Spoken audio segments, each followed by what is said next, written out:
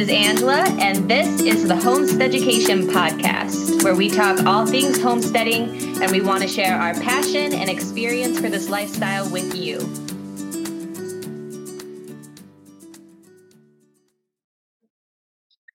Hi, you all. Welcome back. It's been a very long time. This is Mandy and Angela. Hello. It's been, what a whirlwind. It's been a busy season. Summer is over. Fall is here. And we're back. And it feels really good. How are you? I'm good. How are you? Good. I'm good. Should we tell everyone our news about school? Oh, yeah. That's a good idea. So, The Sustainable Homestead, my book is coming out in March. And I'm largely self-taught. I'm doing a few online courses. But I really sort of wanted to find something that was going to help me close my gaps in what I've learned. And so I've been researching, accredited schools and whether or not they offer a permaculture course. Well, I found one through Cornell, and it's an online course. Honestly, anyone can take it. Anyone can sign up. You don't have to be accepted into Cornell. It's just offered through Cornell, if that makes sense.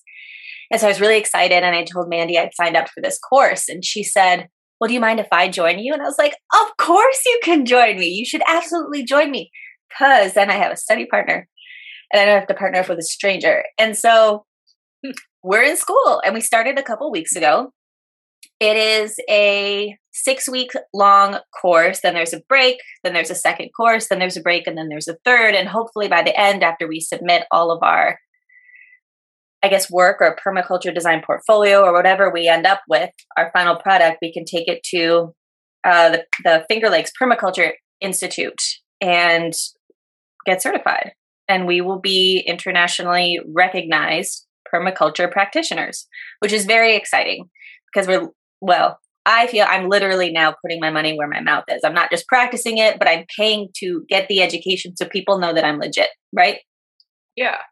We were talking about it before we started recording. It's actually, we just started, like Angela said, but it's been very interesting, and I think it's going to be largely beneficial. I try to compare it to when I took all of my Master Gardener stuff, and it's different. I think it's a little bit more in depth, obviously, a little bit more like direct. In talking about permaculture, and not just like a large aspect of gardening or, managing your hedgerows or whatever it is. It's very, I don't know. It's just like, it's very in depth and very in tune, and it's been awesome. Yeah, we've had a lot of good conversations, and perhaps at some point we could even develop some episode topics based on some of the discussion points that we've had to answer so far. Like, the thing about permaculture is it's not just trying to mimic patterns in Mother Nature when it comes to growing food or raising animals. It's also kind of this ethically based practice, right? Yes, we're trying to be restorative and regenerative and natural, but it has a lot to do with caring for the earth as a value and caring for people, and then at the same time sharing your knowledge and sharing your surplus. So it's definitely a practice founded in ethics, which is kind of the point that we're talking about right now. And I think that's probably its own podcast show, but it's super interesting. And I don't know, I'm excited about it. I think that's the part that people don't know. I'm not sure that the overall, like the overreaching foundation of permaculture is widely understood, honestly. I think that a lot of people, if we use the example of homesteaders, farmers, specifically probably folks that just like smaller homestead, I think that a lot of people do pockets of permaculture, or, they start with like a very basic companion planting style type of like gardening, or what is best here? How can this benefit this? But like you said, the ethics and everything, I don't think a lot of people widely understand that. And so that's been honestly interesting for me to kind of dive a little bit deeper into as well. Yeah, I think when we look at other things like regenerative agriculture, it's usually about starting with a soil test, right? And then figuring out how to restore land and replace those lost nutrients and continue to have them naturally reoccur, replenish themselves. And so you have this data and you have this measurement tool, but there's not really an ethical component to it. It's more just about, I want to restore this, whatever your personal motivations may be. Mm-hmm. But the entire foundation of the permaculture movement is not just the how, it's largely the why to dictate your decisions about the how. And the whole idea is, if I take care of my land can take care of my family, it can take care of my neighbors. And then I have a responsibility to share that surplus with like the food pantry or share my knowledge and teach people. And so it kind of creates this really truly a movement. And I get it. Sometimes it sounds a little cult-like or religious almost, but it's just a really neat practice. Just kind of bringing people together that want to raise animals and foster land and grow vegetables in a way that's not harmful to the environment. And that's really just about the betterment of humanity, right? Yeah. I was just going to say, it just kind of brings people together that just want to improve, period. Like you get in the sentence there, just improve in general. Improve your land, improve your animal practice, improve yourself, like all of those things. So it's really been fun. So probably more to come there, I'm sure. Yeah. I mean, believe it or not, today's episode is not about permaculture. Although we could probably circle most things we ever talk about back. Yeah, right. Right. Yeah. We're actually here to talk about garlic today. Believe it or not, this is the time to start thinking about planting your garlic. I think there's kind of a common misconception that you would do it August, September. And like anything else, it's growing zone dependent. So maybe if you're in Canada, zones 3, zones, even maybe 4A, you might have done it already. Mm-hmm. But there's a reason we wait until about now for the remaining growing zones. We're going to talk about that. And we're going to talk about sort of our tried and true methods. Yeah. We have not planted our garlic yet, which I know you and I were kind of talking about it a couple of days ago. We're zone 6, literally teetering on the line A or B, honestly, like by a county. So we're both. I mean, a lot of times I just say zone 6. Mm-hmm. Cause there's microclimates and all those things, but not going to get super deep into that. But right now our high today is almost 80. So it is very zone dependent when you're going to start or plant your garlic and things like that, but it's going to vary. I mean, again, not going to get into it, but the weather's changing. And so typically we have planted our garlic around Halloween. Well, it's November, 2nd? So it's around Halloween. But when we look out at our 10-day forecast, it's never getting below freezing. It's never getting below like middle 40s at night. Have you yet? We had a 2-day span where it got down to about 18 degrees. So it killed everything. Yeah, right. Everything. Yeah. But now we're back into the 80s. So that's Midwest weather for you. But the extremes that we are starting to see are a little bit more extreme, I would say, year after year. So, but when trying to figure out about planting garlic, one thing I do is I go through photos on my phone. Mm-hmm. Because it helps me to kind of see like what was happening in the garden at this time last year. Because it can be very hard to remember. Oh yeah. And even though I say I'm going to keep like a journal, I don't. And so I had found that it was like the end of November last year, I was still harvesting tomatoes. And the year before that, I was still getting tomatoes in December. The plants we hadn't had a killing frost yet. Mm-hmm. And that's without a greenhouse or a hoop house that was over these plants. And then same thing, we had this cold snap a couple weeks ago and it was cold. We're talking like below freezing. And I was like, okay, I think it's time to go ahead and plant. I went on vacation and I just got mine planted last week. And then it warmed up into the 70s. Thank goodness for mulch, straw mulch. Yes. So hopefully they're well insulated in there. Yeah. And if you have, we're going to go into more detail and things like that. And I'll explain why I think, or why you can wait. Not necessarily why I'm not going to tell you what to do, but if you have planted your garlic, it's likely going to be okay. Just heavy mulch. I mean, it's going to get cold. Like give it a couple weeks. But if you have not planted your garlic, most of us still have time. I mean, you just need, just like with bulbs or anything like that, you just need to do it before the ground completely freezes. If you can dig, you can plant. Yeah. Yeah. I think there is a very big difference that we need to make sure we remember when it comes to the first frost and the first freeze, and then also the freezing of the ground, right? So your first frost is just something that's going to wipe out foliage, and cold hardy plants are going to survive. That's not the cutoff for planting garlic. Even when you get killing frosts, like both myself and Mandy have experienced, and you very likely have too if you're listening. For me, when we had that a couple nights in a row, that was my indication, okay, I think I need to plant. And look, here we are. We're on the other side and it's still warm. But when those temperatures maybe get to be, even daytime temperatures are hovering around freezing and your ground is going to freeze, that is your deadline. And so basically you have until then. If you can still dig a spade into your soil, move that earth around with your fingers, if you can plant a clove, you're good. Mm-hmm. Yeah. Yeah.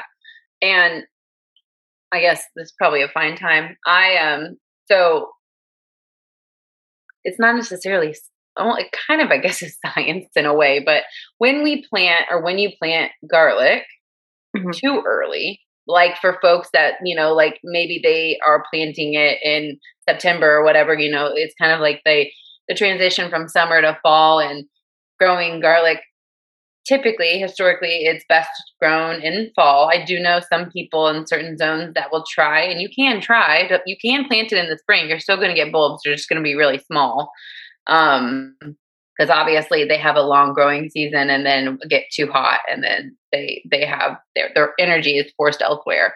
But when it gets so hot during the day, your garlic's going to sprout, which is totally fine. But if it remains hot for an extended period of time, the bulbs are going to put all their energy. They think that, oh my gosh, I need to grow right now. And then it's going to get really cold, but then they won't have all of that energy in the spring to grow big bulbs. So you're still going to get garlic. They're just going to be small. They're just going to be small bulbs. Which the idea is we're trying to capture stored energy to create a bigger garlic bulb. And the way that we do that is we try to put off growing foliage as long as possible. That is why we're waiting as long as we can. Yep. What types? So there's 2 types of garlic. I mean, what do you grow both types? You want to talk about that? Yeah. So there's hardneck garlic and soft neck garlic. Soft neck, you can probably get both regularly at the grocery store. They're interchangeable in recipes. There's really not a big flavor difference. What the difference is in a soft neck variety, when you break open the bulb, a soft neck variety is pretty much going to be just all cloves, outer cloves, and then the inner cloves are tiny. And when you harvest it and you dry it, there's really no stem or woody stalk that comes out of the plant. And so you can braid it for storage. So the way I remember it, SS, soft neck storage. Those are going to be your storage varieties. But when it comes to hard neck, you get these woodier stems come spring and early summer. And that's what you're going to get garlic scapes from. They spiral out and they create these little edible blossoms. And you kind of get a double harvest then. You not only get the garlic bulb, but before that, you get to eat this little weird spiral flower. And you could freeze those and use those also as a garlic supplement. The thing is, they don't store as well. They have much bigger cloves, traditionally speaking, and so they're a little bit easier to work with in the kitchen, but they're just not going to last as long. And so those are kind of the choices you need to make is, am I growing some for fresh eating? Am I growing some for storage? Do I want a little bit of both? And I do both. But then I learned something really interesting. There's kind of a weird gray area of garlic, which is the elephant garlic, which is my all-time favorite. It is the absolutely massive cloves. Like a recipe could call for 6 cloves of garlic. You just use 1. Love elephant garlic. Did you know elephant garlic is actually more closely related to the onion than it is to garlic. And so there was a couple years ago where myself and even a couple other growers throughout different zones were talking about how our elephant garlic didn't clove out. It kind of just created this one circular bulb. And I cannot remember what we discovered the reason was at this particular moment in time, but it's because it's related more closely to onion and the growing conditions weren't right. So it created a circular bulb because it's more closely related to the onion family, which I think is fascinating. Yeah, I did not know that. I wonder if it does that, being closely related to onion, if it did the one bulb thing because you planted in fall, because typically you're planting onions in the spring. So I wonder if the vernalization, I don't know. That's interesting. I did not know that. I don't know. I don't know, because then you do still plant it in the fall. And I had planted it. I gotta look it up now. Oh, yeah, I don't know. So same here. We plant, like Angela said, most of the garlic that you're finding at the grocery store, you can find both, but most of it probably is going to be soft neck because of its long storage life. I mean, grocery store food is shipped from all over, so it has to have a long shelf life in order to sit on the shelf.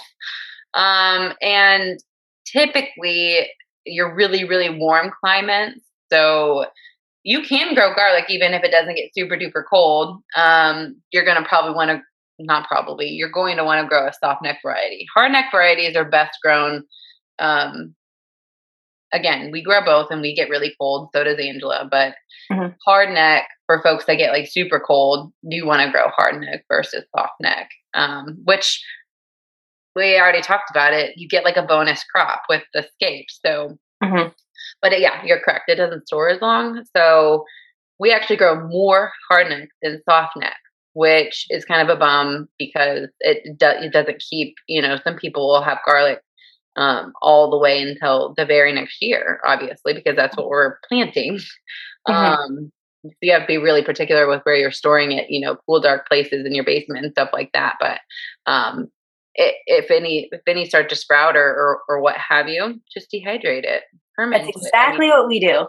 Yeah, there are so many things. I mean, it's not bad. It's not going to go to waste or anything like that. I mean, I have onions sitting on our counter right now that are literally growing because they sprouted in the basement. They're still fine as long as they're not soft. So same with garlic. You use them sooner. Yeah, right. Yeah. So we grow hundreds because we eat a lot of garlic. We eat a lot. We donate some, and I grow a lot. It's one of those things where I feel like you can never have too much of it. Same with onions. Yeah. So I'm very liberal with the amount that I plant. But yeah, just this last winter, we came out of the winter with a fairly decent amount, and the cloves were the bulbs were a little bit smaller, and that's why they were kind of left, is because they were the poor selection, Yeah. So two things: cloves and bulbs that can somewhat easily be peeled. We chop those up after peeling and we turn those into dehydrated garlic pieces. But then the ones that are even smaller than that I still harvested, but I wouldn't want to replant and they're not really usable, I just put them in a jar, and every time I make vegetable broth, I throw the whole bulb in there, and it just works as a flavoring agent, right? Because I gotta use that in my vegetable broth anyway. So now I just have like vegetable stock, garlic on hand. It's usable. Yeah, I don't know. It's exciting. I think that it's one of like the easiest crops to grow, right? Totally. Same kind of like you said with onions. Now onions are we're not talking about onions, but they're kind of sometimes finicky to start from seed, but you can get them as sets, and then there you go. You got big, massive onions. But, for people who, I think kind of like the movement into wanting to grow our own food and so many things like that, starting with crops that are going to give you something really, like literally, and you do nothing to them besides plant them. I don't know. It's exciting. And we grow it is exciting. Hundreds. Well, and some people think of them as perennials because when you harvest the plant, you take what you need and you plant it again. And so it regrows, right? And so some people think of it as sort of this ongoing stock. It is true. Yeah. And to Angela's point, so what we're talking about is like when you harvest your garlic, then you keep it, you store it. And then right now we're getting ready to plant. So what we harvested several months ago, we use some, we store some, whatever, but you find the biggest and best bulbs and then cloves, because you're not planting the whole bulb, you're planting the clove. Because a clove makes a bulb. Yeah.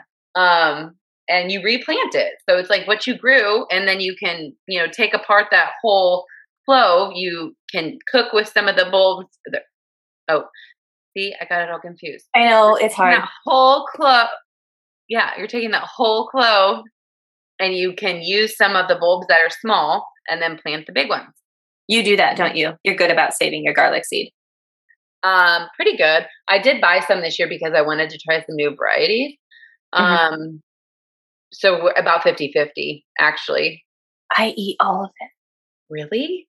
I have never saved it. I don't want to. Because I want to eat the best, biggest ones, right? They're easier for cooking.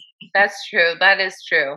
And that might be like super generous about the 50-50. I mean, I'm looking at it actually right now. It's just kind of like sitting over in bowls because I've started to kind of pick it apart.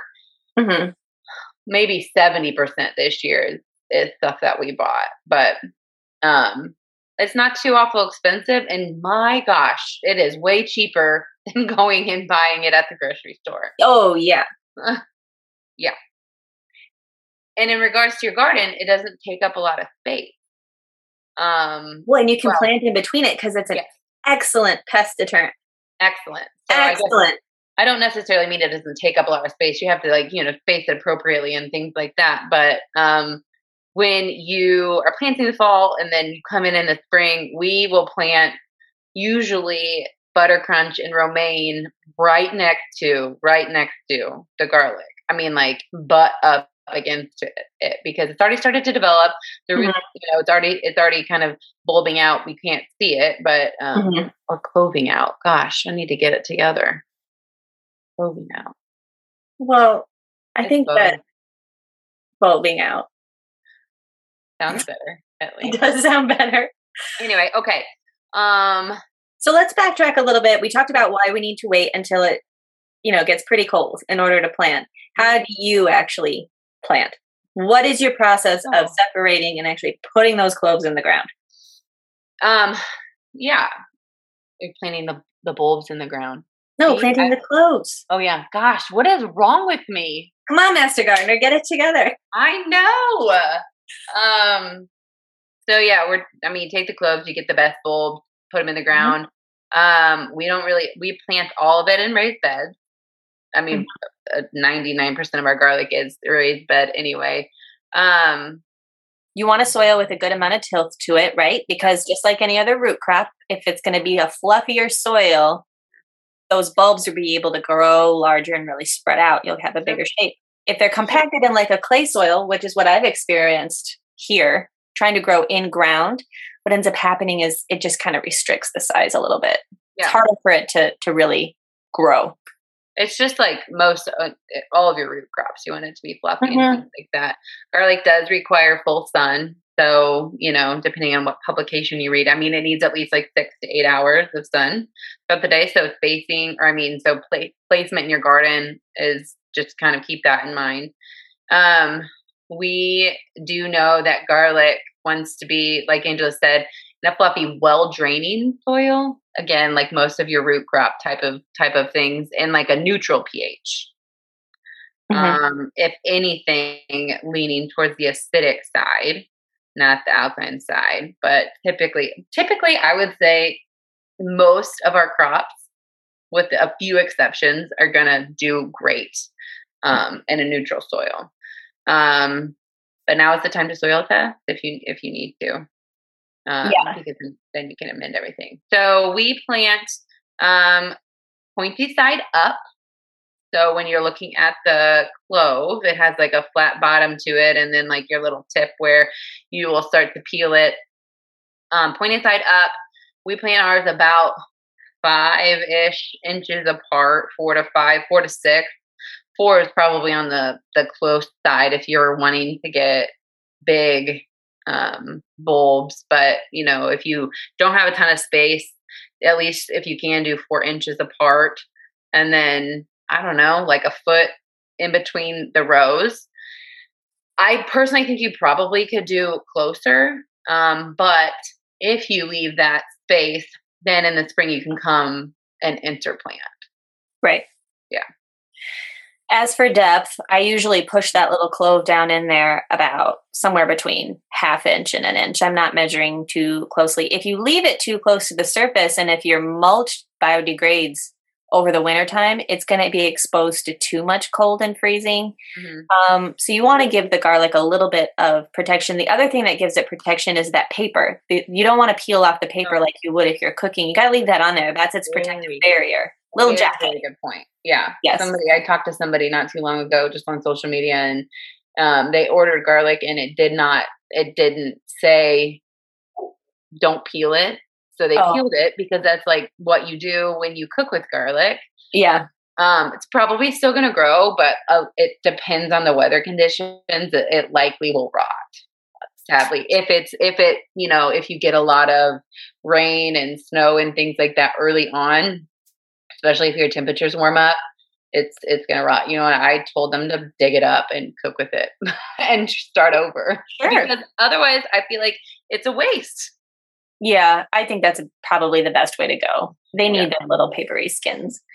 The other thing that's really important is water. So if we think about climates or countries, regions of the world that are very good at growing garlic, we think of the Italians, we think of the Greeks, and those tend to be drier climates. They do need water like any other plant, but if you give them too much, they're going to rot. And so this is not a crop that you would want to inundate with moisture for the most part. If you get like a little bit of rain every week, that's really going to be enough. So it's good to interplant with things that aren't going to be too finicky when it comes to the amount of water they need. Yeah, that's also a good point when it comes to spraying and stuff like that.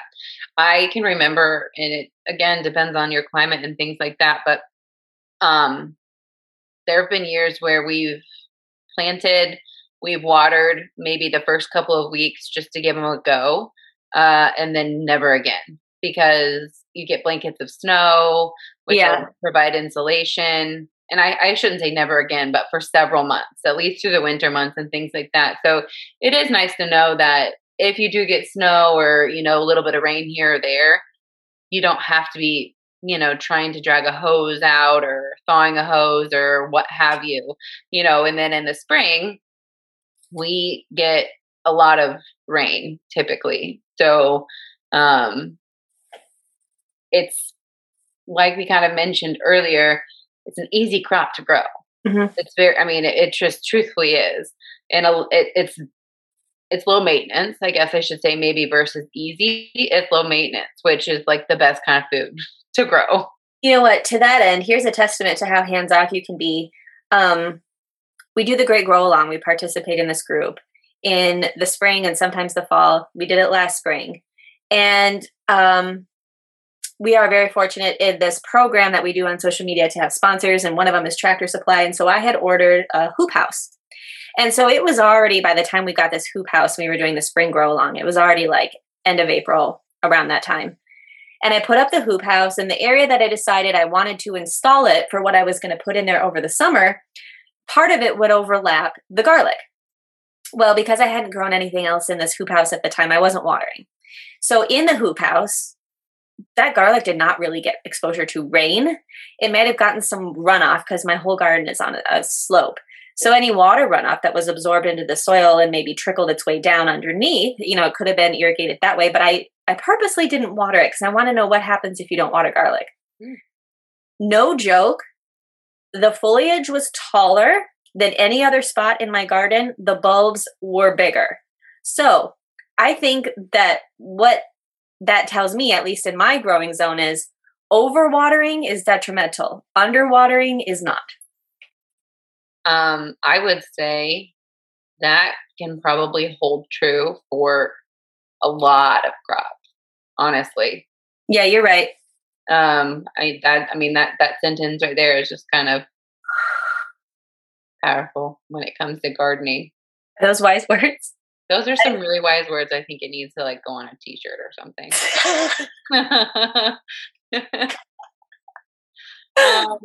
Okay. Do you want to talk a little bit about harvesting? I know folks are not harvesting right now, but people can come back and reference when you are harvesting. When do you harvest? Okay, so I harvest.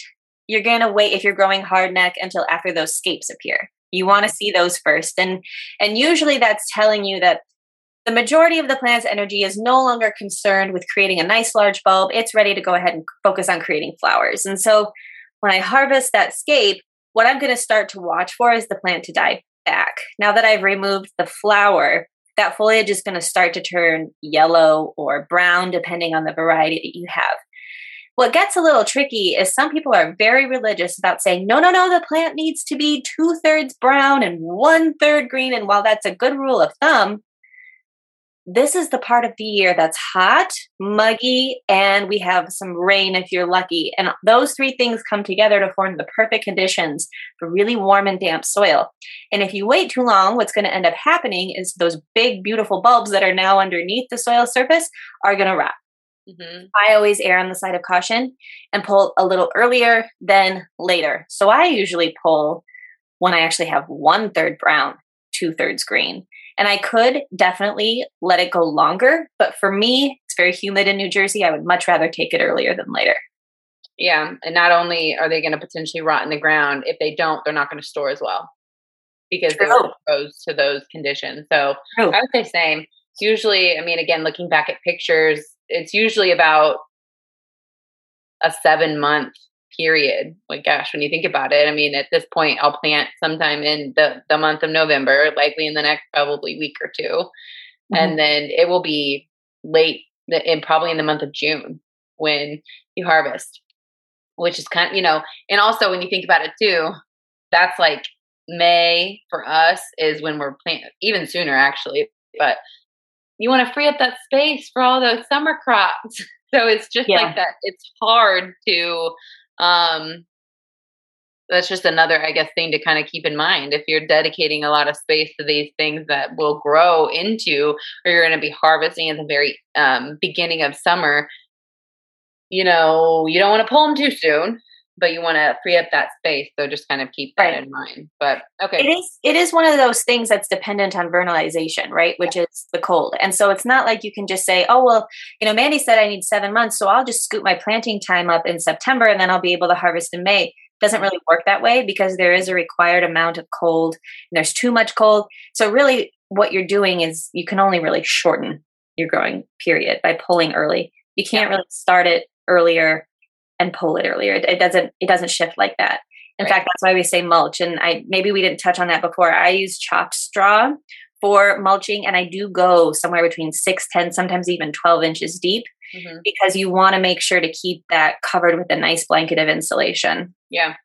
We use leaves most of the time, just like fallen leaves. That's good. From, Wild Oak Farms. So we have huge oak trees. I mean, like so much. So, I mean, we'll just go around with wheelbarrow and just like pick up leaves and just take them there. But yeah, that's another, a few good points. So you harvest. Mm-hmm. I know you're like really good about doing the braids and stuff like that. I'm like, nope, I just like chop it all off and throw it in the basement. But so I'm probably not the appropriate person to talk about, correct curing and storage and things like that. But so I like to use this as an opportunity to channel my ancestors and really get in touch with my heritage. And I like to braid my soft neck varieties. And it's kind of something that's just, it's laborious, but it's like easy, right? You just sit down, you braid, you have a glass of wine or whatever. So those soft neck varieties, I hang them in bunches to cure in my barn because it's shady there. It's obviously dry. If you can get a cool component added in there, like if you already have an existing root cellar that has space, that would be a great place to just kind of let that cure. What we kind of want to do is either stagger them in bunches or hang the cloves individually. You want to allow airflow. These things have been in the ground, they're damp, and in order for them to store properly, they need to cure, which means we're trying to remove as much air and moisture, or remove as much moisture by way of air as possible. So they kind of hang up until they look dry. The papery is like what you would get at a grocery store when you look at garlic paper. It's truly pretty brittle. The foliage at this point would be completely dyed back. And then if it's hard neck, I cut off the stalks and I put it into my baskets that I'm going to store it in. And then at that time, if it's soft neck is when I'll take down the clumps and I'll braid them. And I have a tutorial about how to do that on Instagram. So you can see how I braid. Like really pretty, but yeah, I'm definitely not the person to reach out for or reach out to for that. So don't. No, I'm just kidding. But I mean, it's just like with like onions and stuff like that. I mean, there is a reason why it needs to cure appropriately. It's all about, the longevity of how if you do it appropriately, it's going to last longer. I mean, yeah, and it's a generous curing time. I mean, absolutely. In theory, you could use it whenever you wanted to. You go to the barn or wherever you're storing it, take it out of the ground and use it if you want. Yeah, and take it for a meal. That doesn't mean you can't use it. What we're just trying to do is we're trying to keep in mind storage durability. And so when it's hanging in the barn, and again, my climate has a lot to do with it. New Jersey is incredibly humid. I leave it in the barn to cure, honestly, for 2 to 3 months before I take it out and braid, because there is just so much moisture. Maybe if I added a fan or something, I could speed that up. But honestly, I don't really care, because like I said, I can use it if I need it, and then it's ready when it's ready. I'll braid it when I get to it. Yep. I don't know. I think, yeah. I mean, there are several places that you can source garlic from. I guess maybe we should touch on that before we wrap up. I never recommend getting it. I mean, buy it from the grocery store and cook with it by all means. But most of the time, or you just don't know if it's been sprayed or anything like that. I'm not saying it's not going to grow if you buy it from the grocery store. Yeah. If that's your only option, a lot of places that sell garlic, they sell out very quickly. It's based off of their crop and their season, and then what they're able to sell back to the public and things like that for their business. So if you're listening and you're like, oh my gosh, I can't get garlic anywhere, and we have several resources we'll put in show notes about where we have sourced garlic from. But if they're sold out or what have you, I've gone to like a natural grocer, or I don't know what you have in New Jersey, but that's what we have. Like in Missouri, it's like an organic grocery store where probably going to be a better option. Or like a farmer's market. Farmer's market would be awesome. Yep. That'd be But Mandy's not talking about spraying chemical wise, like with pesticides or something. She's talking about the reason you don't get them at a grocery store is because even if it's organic, they might be sprayed with a growth inhibitor. Mm-hmm. The growth inhibitor is going to keep those onions, like Mandy was saying, or garlic or ginger, whatever those root crops are, from sprouting on the shelves, because it doesn't look as appealing, and then they can't sell it. Right. So if it's sprayed with a growth inhibitor and you take it home and you try to plant it in the garden, it's just going to rot because it's been sprayed with something to prevent it from growing. Hence the word growth inhibitor. Indeed. So I mean, there are options, but hopefully there are still some, when we put the show notes out, and folks, I mean, maybe there are still some options that you can plant, because I would say 80% of the United States, at least, it's still an okay time to plant garlic. Mm-hmm. So. Yeah, and then traditionally, if you miss this year and it just doesn't work out, you can't get any at farmer's market, know that garlic usually goes up for sale like late spring, early summer is when you're going to want to watch these vendors. Mm-hmm. A lot of the points that we talked about today, including the vendors, are in our show notes, like Mandy said, and I'm just kind of looking through to make sure we covered everything. And I think we have that things are kind of broken down in a little bit more detail, just because this is kind of such an extensive conversation when we talk about sourcing, planting, maintaining, and then harvesting and storing. There's a lot. So if you are interested in getting a second glance at some more specific information with any of these topics, do check out the show notes. Mandy always pastes them beneath the show. So this has been so fun. I think I've missed this like way more than I allow myself to understand. So it's been great. Thank you all for listening. And we hope you have a great day. Bye. Thank you so much for tuning in to this episode of the Homesteaducation Podcast. Any relevant material will be put in the show notes. We hope you'll share our episodes and also click that subscribe button. For more information about this podcast, you can visit us on Instagram at Homesteaducation Podcast. Angela can be found online at axeandroothomestead.com and on Instagram at axeandroothomestead. Mandy can also be found online at thefarmermandy.com and on Instagram at Wild Oak Farms. We'll see you next time.